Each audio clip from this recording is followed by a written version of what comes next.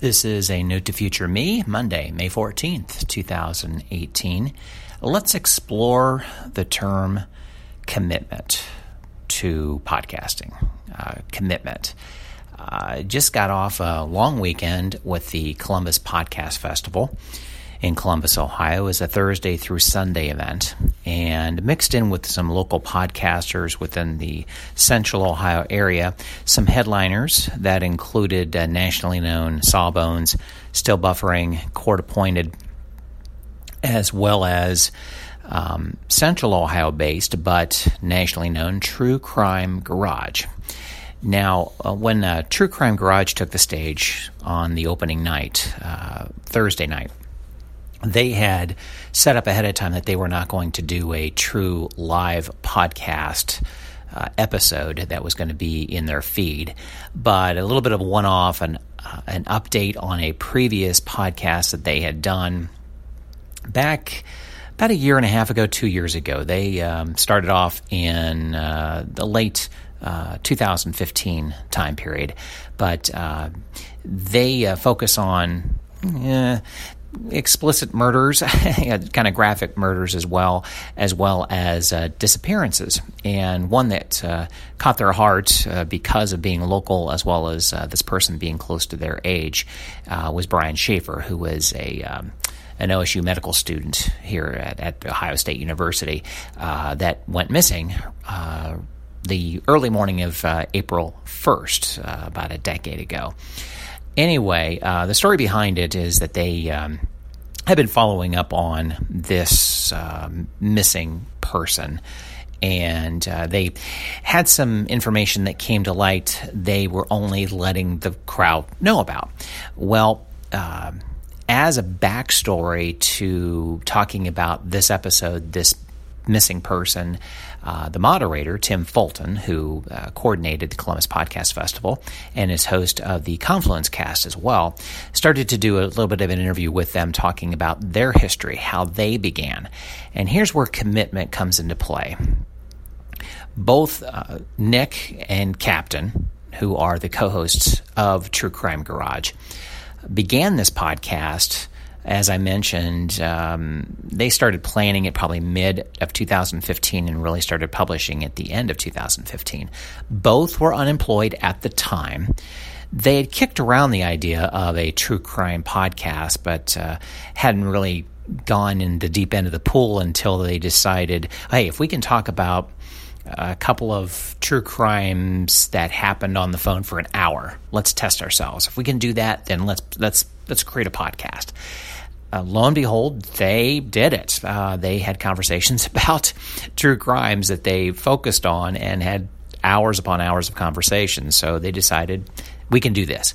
Well, by the time they started first publishing their episodes for True Crime Garage, Nick found a job, but Captain still remained unemployed. As they began to publish and continue to build up steam and put the effort into the podcast and such, Captain never really found a job. Just was out of his reach. So he made the commitment, along with Nick, but it was mostly Captain because of the time on his hands, to really make the podcast work and find sponsorships.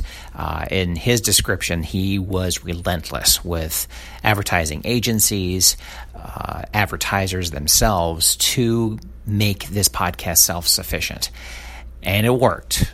They have a fantastic podcast. If you're into true crime or not, I would advise you to listen to it because the presentation of the podcast, with all the angles that come into play with disappearances and true crime details, you can veer off on tangents very easily in regards to theories and this, that, and the other. Nick and Captain do a fantastic job of going down one street of a theory and finishing it out, and going down another street of a theory and finishing it out, especially with disappearances. They really put the work into this, the dedication, the commitment to make this podcast work, and this is their full-time gig now. This podcast is their income, and congratulations to both of them. Now, I'm not saying that most podcasters don't have the commitment, but I think the commitment is needed and understood that if whatever your goals are with your podcast, commit to it. If it's something to have fun with, that's great. Commit to have fun to it and keep going. That's okay. To monetize or to make a podcast big, it depends on what your definition of big is.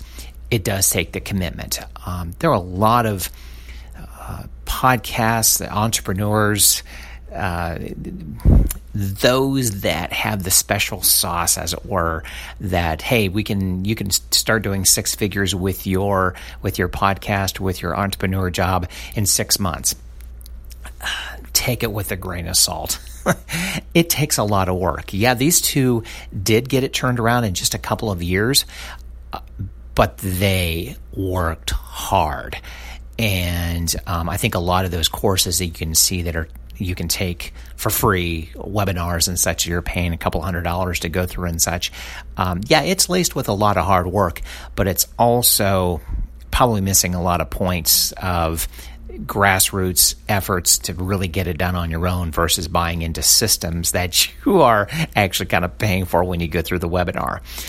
Take a listen to True Crime Garage.